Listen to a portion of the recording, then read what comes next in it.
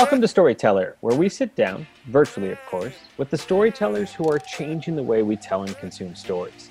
We'll be talking to the best storytellers across media, sports, and entertainment who are evolving the way we interact with an audience. I'm Sky Muller. And I'm Christine Chalk, and today's storyteller is Matt Arden, Head of Content and Media at NBA 2K League. Part of the booming world of esports, Matt and his team have always been leaders in innovation. And as our world went virtual a few months ago, they were quick to pivot and among the first to get live sports back on air. Matt, thank you so much for joining us. Thank you for having me. I appreciate it. Awesome. So let's just jump right in.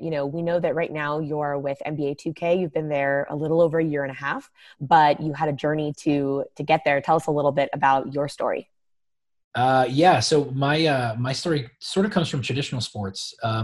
When I was in college at Virginia Tech, I grew up in the DC area in Northern Virginia, and the most famous sportscaster, maybe in the East Coast at the time, but was a guy named George Michael at Channel 4 in Washington. And so I got 2 years working for George while I was in college, which was pretty incredible. And it started my journey as wanting to be a sportscaster. And right out of college, I got hired at my alma mater at Virginia Tech and worked for HokieSports.com, which is in 1999. We started, taking back rights and building our own sports, websites, which were normally farmed out. So that was really cool. Like very early on in the process, I got a lot of digital experience at the very, early stages. And that led me to CNN Sports Illustrated down in Turner in Atlanta when I was a young guy. And within 7 months of being in at CNNSI, I got brought over to TBS and Turner Sports. And I spent 11 years at Turner Broadcasting in Atlanta. Wow. The most formative of that experience, though, was when they started CSSU, which is Creative Services Sports Unit, which was one of the first, if not the first, internal creative agency for a network for sports. And I was, on the ground floor. I got asked in on day one. And so that's really where I made my bones and where I learned the most about the creative process. And then, that also kept me with the NBA product for a long time. I was working for NBA stuff. And so when my wife and I moved to New York 9 years ago, I have held some other media positions in the interim, but coming to the NBA felt a little bit like coming home. So I've now been with the NBA for a little over a year and a half and doing all esports. And Matt, you've had just an awesome journey, learned under a lot of, it sounds like, really established people along the way.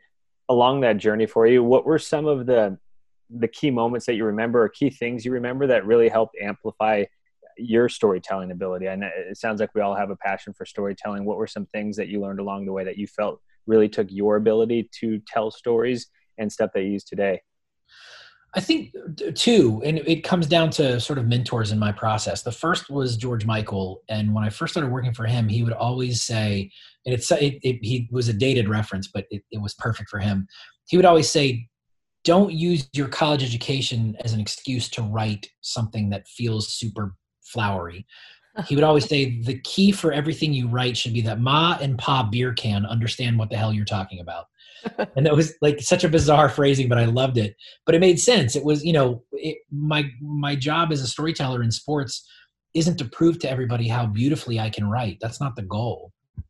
The goal is to transmit an emotion, to make people feel a certain way about something. You want to carry them through that process, or sometimes explain, in esports in particular, you want to explain to them, what's going on, and you want to do it passionately. And then I think the other pivotal moment for me was right when I joined CSSU at Turner Sports.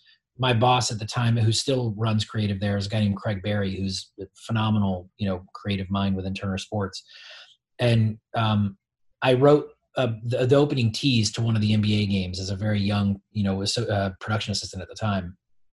And it was a really well done tease. And it kicked ass. And afterwards he was like, this is amazing. You're my guy. We're going to do this. This is great. Feels pretty good, right? And I was like, yeah. And he goes, tomorrow doesn't mean anything. We're going to start all over again tomorrow. And what I realized, and he wasn't being mean, but he was tough on us. But the truth is, what he was telling me was that, this job doesn't end, and you don't get to walk away and say you nailed it. And the goal is to come back every day and try a little bit harder and write a little bit better and connect people a little bit more emotionally.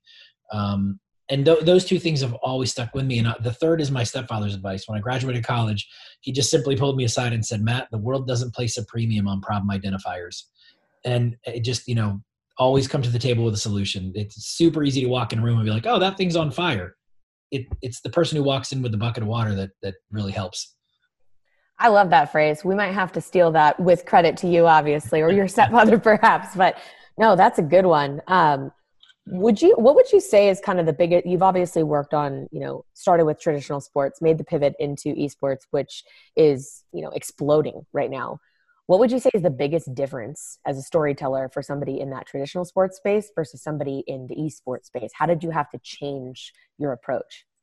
I think just the education side of it, when you write something for the NBA or you create a piece of content for the NBA, you don't have to explain what basketball is. But for esports, and because esports is growing so fast, there's a really great likelihood that a good portion of our audience in any given night is new to us or experiencing us for one of the first times. And so, making sure that you're accelerating the esport that you're in, and you're accelerating the platform that you're on, but also taking time to explain as you go. And for a lot of creatives, that can be difficult because it feels like you're going back, and we have to divorce ourselves from that, because going back is important, and explaining and giving context is wildly important. And it's not for a couple of weeks. It's not even for a couple of years. I think, like any startup, right? You have to give everybody your elevator pitch at a regular time. And so I think the education part of it is constantly reminding people what we're doing, where we are contextually within a game or within a tournament or within a process. That's been the biggest thing me and my team, I think, have worked on. That's super helpful. I am one of those people who have learned greatly from your guys' power of going back. So I appreciate that. We want to pivot really quickly, go into what we call the lightning round. We do this with all of our guests exactly like it sounds. Quick questions, quick answers, no pressure. First thing that comes to your mind, we'll get it started right away. Start with an easy one. What did you think you were going to be when you grew up? Sportscaster. And it sounds like you did start to be a sportscaster early on. Yeah. Yes, you were. I was on there for a long time. For a long time. There we go. And it sounded like that was your first job out of college. Yep. Is that accurate? What was your actual first job though? Like maybe in high school, pre-college? Nike Outlet, Woodbridge, Virginia, Potomac Mills Mall. I see a sports theme here. All right. Who is one of your favorite follows right now on social media? Rex Chapman. Oh my gosh. Rex's stuff right now, it just brightens your day every day. He's on fire. Him and Richard Marks. Honestly, yes. Richard Marks on Twitter is gold. Speaking of Twitter or any other social media, what is your social media pet peeve? Biggest one? Retweeting with no context. It's just plagiarism. Come on, guys. You gave us 3 really great pieces of advice earlier in the podcast, but best advice you can give to someone looking to work in production? Ooh, man. So I serve as a mentor on a board of directors at Virginia Tech. So I work with a lot of college students on that very question. The truth is to me, it's multi-tiered, but at the end of the day, right, it comes down to just working harder than the people to your left and your right. I think that, I am certainly no more creative and I guarantee you no more smart than most of my peers. I'm an idiot that grew up at the end of a dirt road in Virginia. So, I got through college with marginal grades, and I would say high school was probably worse. It's just about working hard, right? And then to me that ties back to passion. If you can't work hard at something, there's probably a reason why. Either you don't love it, you don't like it, or you're not good at it, and those things are okay, and those are okay answers. But you have to just work harder than everybody else, and that doesn't mean more hours. I tell my team all the time, and I tell myself, I tell my wife, I'm not going to work 16 hours today, but for the 8 hours I do carve out, I'm going to bust my tail. You know what I mean? It's just, you have to be relentless, especially in a creative field. You just relentless, just be driving constantly. And eventually that'll, get you noticed. I think, it's hard now to get noticed because there's a million ways to get noticed, and everyone has a broadcast platform, which is a beautiful thing on one hand, but it really, really muddies the water too. And so there's just no replacement for hard work. Absolutely. And let's cap it off. The same question we ask every guest here in 3 words. The best stories are blank, blank, and blank. The best stories are honest, passionate, and thought-provoking. Beautiful. You survived the lightning round. Nice work. And it was lightning fast. Some don't understand the lightning as well as you do, and that was well done. All right, let's wrap up the lightning round. Let's pivot. Let's slow things down just a little bit. Esports, where you're in right now with the NBA 2K League, has always been largely digital experience, and even before the pandemic, NBA 2K made interactivity its focus. I've heard interviews with you in the past where you talked about wanting to be more engaging, wanting to be more interactive in your guys' broadcast. A lot of things obviously changed in the last few months here. And I think a lot of folks, and maybe I'm even guilty of this, just assumed, oh, esports, it's already a digital experience. They're going to have an easy transition during this pandemic. But we also know there's a lot more to it, and you can't just pivot or you're not already there. Can you walk us through a little bit how your team has made the pivot in the last few months to capture an audience that's at home? Yeah, it's I mean, to say it's an unprecedented time is probably underselling it. And I think everybody's obviously facing it for a number of different reasons. But yeah, I mean, our pivot was just as aggressive or just as painful as everyone else's, probably. I would just say that one, being at the NBA and having the support we do helped us a lot. And two, just being a smaller, digitally focused team, pivoting just is more in our DNA. I wouldn't say that the work was easier or the work was less painful. It just, we're smaller and more nimble and sort of accustomed to pivoting anyway. And so, I think it looked like we got up the chute faster than anybody else, which may be very true, but some of that is just relative to the people we have and the size that we are. And frankly, the partners that we have, Tagboard included. I mean, we work with a lot of really smart, helpful partners that in real time helped us look at a problem, identify a problem, and then move out very quickly with a solution. And I think one of the keys to us was we didn't spend a lot of time dwelling on problems. We would get in a room, virtual room, we'd identify the problem, and then we'd pick a solution. And whether we were right or we were wrong, or whether that led us down another rabbit hole that we eventually had to dig out of, that didn't matter as much as being decisive. And I think that in a pivot scenario gets lost a lot of times is you can't pivot by committee. I mean, you can as a team decide that you're going to pivot, but at some point you got to make a decision and run. Otherwise it's not pivoting, it's turning, and turning is fine too, right? But pivot is a quick, sharp turn and a move in another direction. And people forget the quick, sharp part of that. And I think we were just really, really uniquely set up to cut and turn and run. And again, I go back to the support side of it. Our managing director, Brendan Donahue, all the way up to Adam Silver, honestly, that we are given the permission to cut and run and sprint with an idea. And so to me, it was just about quick decision-making and really, really great support. I feel like we're kindred spirits in that, coming from, a startup world, that the ability to pivot quickly rather than turn is so important. What have you guys done differently as far as, the things that maybe your audience may notice, different things in how you cover NBA 2K or how you engage your audience who's at home? What have you done differently, that you've really seen an audience be receptive to, versus maybe things that you said, hey, let's not do that one again? Well, we do that every night. We're incredibly iterative, and we try new things, almost every night. So this is going to sound kind of ridiculous, but the truth is what we did differently was we tried to make it not different. We poured a bunch of energy and resources into making it feel as big as it would have been had we done it in the arena we built to do it. And I think that was the biggest thing that I was driving the team to embrace, was that just because we're in this unique scenario doesn't mean we should make excuses for lesser quality, which I do think is happening right now in the creative space. I think people are saying, well, it's a Skype call in or it's a Zoom interview. It's okay if it looks like crap. And yeah, a lot of that stuff just can't be controlled. And so I get it.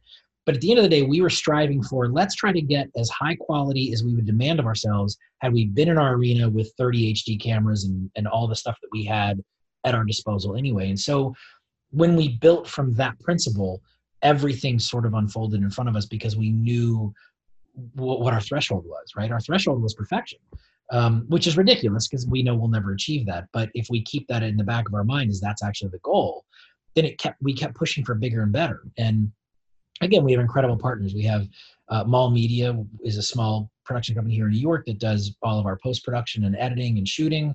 De facto does our, produces the show with us. Tagboard, you guys were exceptional at pivoting with us and figuring out ways we could create more from what we were expecting. And, you know, it just, and on and on and on. And frankly, our brand partners have been incredible too. You look at, like, we do a show called Locked In, which is an IRL series behind the scenes. Well, how do you do that in COVID with social distancing? We couldn't get a crew out, but AT&T is the presenting partner. So we went to AT&T and said, hey, let's see if let's work on this together. And what we did was we just created a bunch of phones, gave them service with high capacity, and we shipped the phones out to teams and had them self-record while we directed, either through Zoom or Skype or whatever. But AT&T became much more than a naming partner. They actually helped us with a production solve. So I think, again, it was just constantly pushing for the highest threshold of, like, this is going to be ridiculous. We probably can't pull it off, but what if and then we would produce from there. As you still strive for that greatness, and obviously there's different hurdles along the way. You mentioned that what you partnered with AT&T and you sent these phones out to everyone and had them record themselves in real life. Is there anything like that you've changed because of our current, pandemic or current situation that you think you might continue to carry on after things normalize a little bit? Yeah, I think one really cool thing we did was in the tournament we just got out of on ESPN2.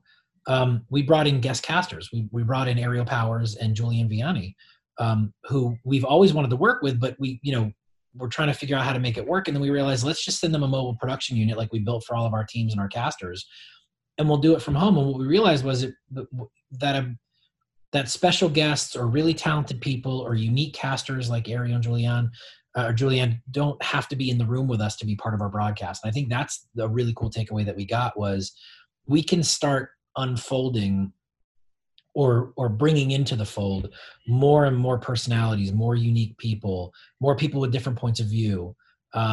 And we don't have to have them in the same room with us to have them part of our broadcast. So I think that, as we get back to some normalcy, hopefully, sooner rather than later, I think we'll employ some remote broadcast technology and tactics moving forward, because we think it enriches our broadcast. And why wait for someone's schedule to clear up or to be able to fly into New York for 3 days?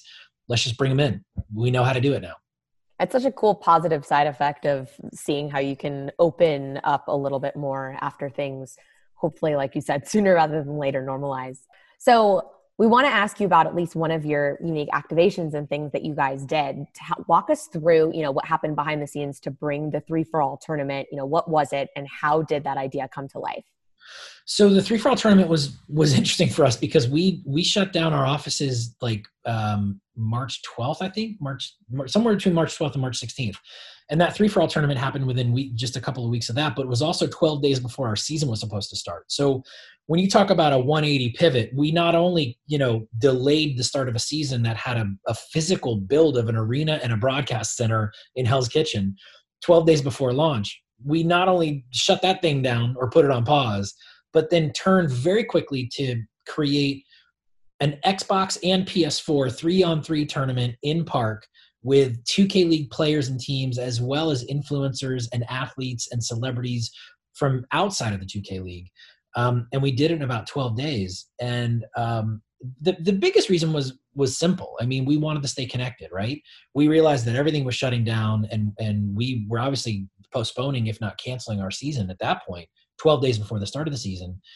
And we just wanted a way to connect, and we wanted a way to do something with our fans and do something for our fans and for our players. What it very quickly turned into, which we literally wasn't the intent, but what we realized was we gave ourselves a proving ground and a testing ground for launching the season remotely. We weren't sure at the time what we were going to do. We knew we needed to figure out a remote strategy, but frankly, we just wanted the 3v3 to happen because it was important. But on the backside of it, it clicked within the first day that we were like, oh, wait, we're going to test out a whole new workflow, all new technology. Can we do this? Is it possible? What are the crazy ideas we can throw at it? Should we build a virtual studio, which we did, thanks to our friends at Live CGI? Did we, what is the connectivity? What is the internet in place A when they're playing against the team in place B? What does that do? What happens when the power goes out? What happens when a storm hits and, DC goes dark? Like, all these things we weren't prepared for because nobody's ever done it. And the 3v3 became this incredible proving ground for us. And it gave us a ton of confidence. not only was it great from a marketing perspective, just like stay connected to our friends and stay connected to our fans and stay connected to our players and do something we felt was fun and right to do and fun to do. But it gave us so much confidence. We came out of that tournament being like, guys, I think we can do remote gameplay. And within a couple of weeks of that, we were ready to launch the season.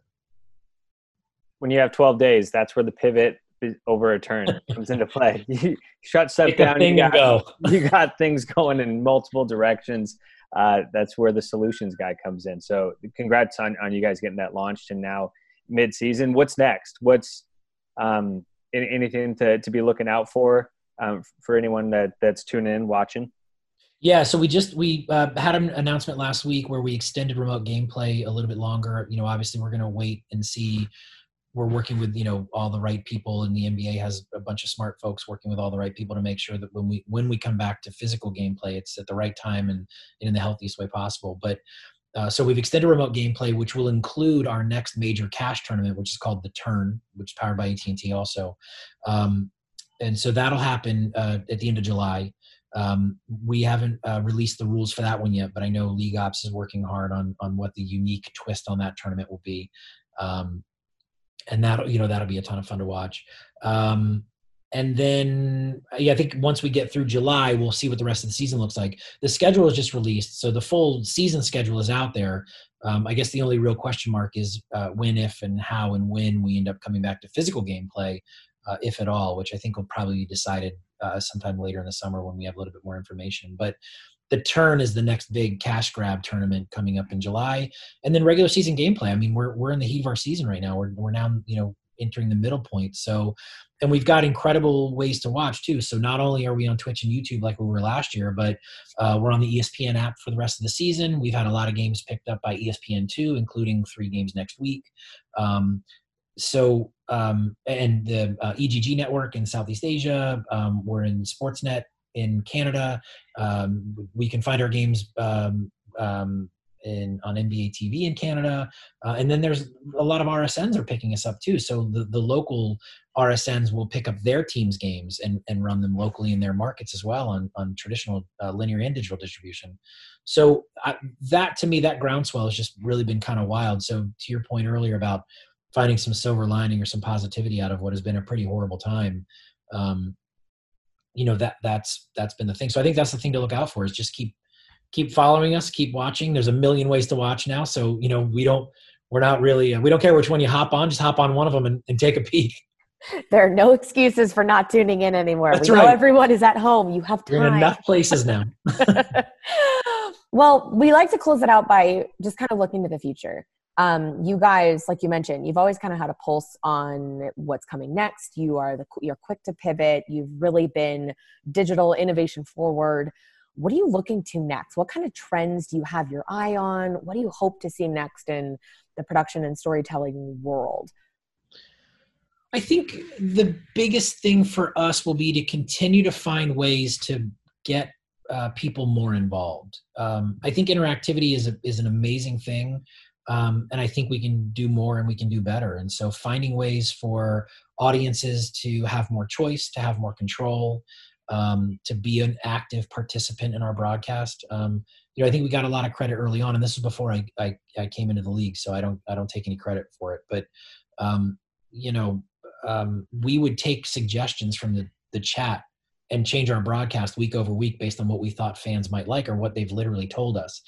And that was a sort of a rudimentary way of doing it. But if we could do it in real time and also tie rewards to it and really, create a more robust interactivity, I think that's what I'm looking for out of the future from the viewership angle. And I think, Tagboard has been a great part of that. I think, this is our first year working with Tagboard, and we've been incredibly pleased with how we've been able to bring real-time conversations into our broadcast, because it causes conversations to happen in our broadcast. So it's less about throwing a graphic up. It's more about what that graphic leads us to then do or then to discuss. So, I think just more of that. The more we can involve and create a more inclusive community, the more powerful a product it will be. And I think we're learning that across the board in the world today anyway, right? I think we're learning about the power of inclusion.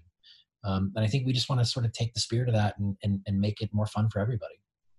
I'd like to take that soundbite and play it for the entire Tag Board team so they can hear and regurgitate exactly what you just said. Feel free to use it. Right on, Matt. We appreciate it. Thanks for just dropping knowledge on us for the last 30 minutes or so. It's been awesome to listen. You've had a good journey. You've had a great journey, and learned from a lot of people. And it sounds like now you're giving back to some college students, and then everyone there that works with you at the NBA 2K League. So we appreciate you dropping some knowledge on us today, and we're excited to share it with the rest of our listeners and the rest of the world. And good luck the rest of the way. Thank you very much. I appreciate it. Thanks for taking the time, and thanks for obviously caring about our product and sharing it with all your listeners and viewers. And not to be too pluggy here, but honestly, thank you for what you guys do. You guys have been great partners of ours, and so we really appreciate what you've done for our broadcast. So keep doing what you're doing and keep talking to fun, creative people. Awesome. Thank you so much. That's so sweet of you to say. We've had a blast working with you guys over the last year, and I feel like you said, it's just the start. So we can't wait to see what we can dream up next.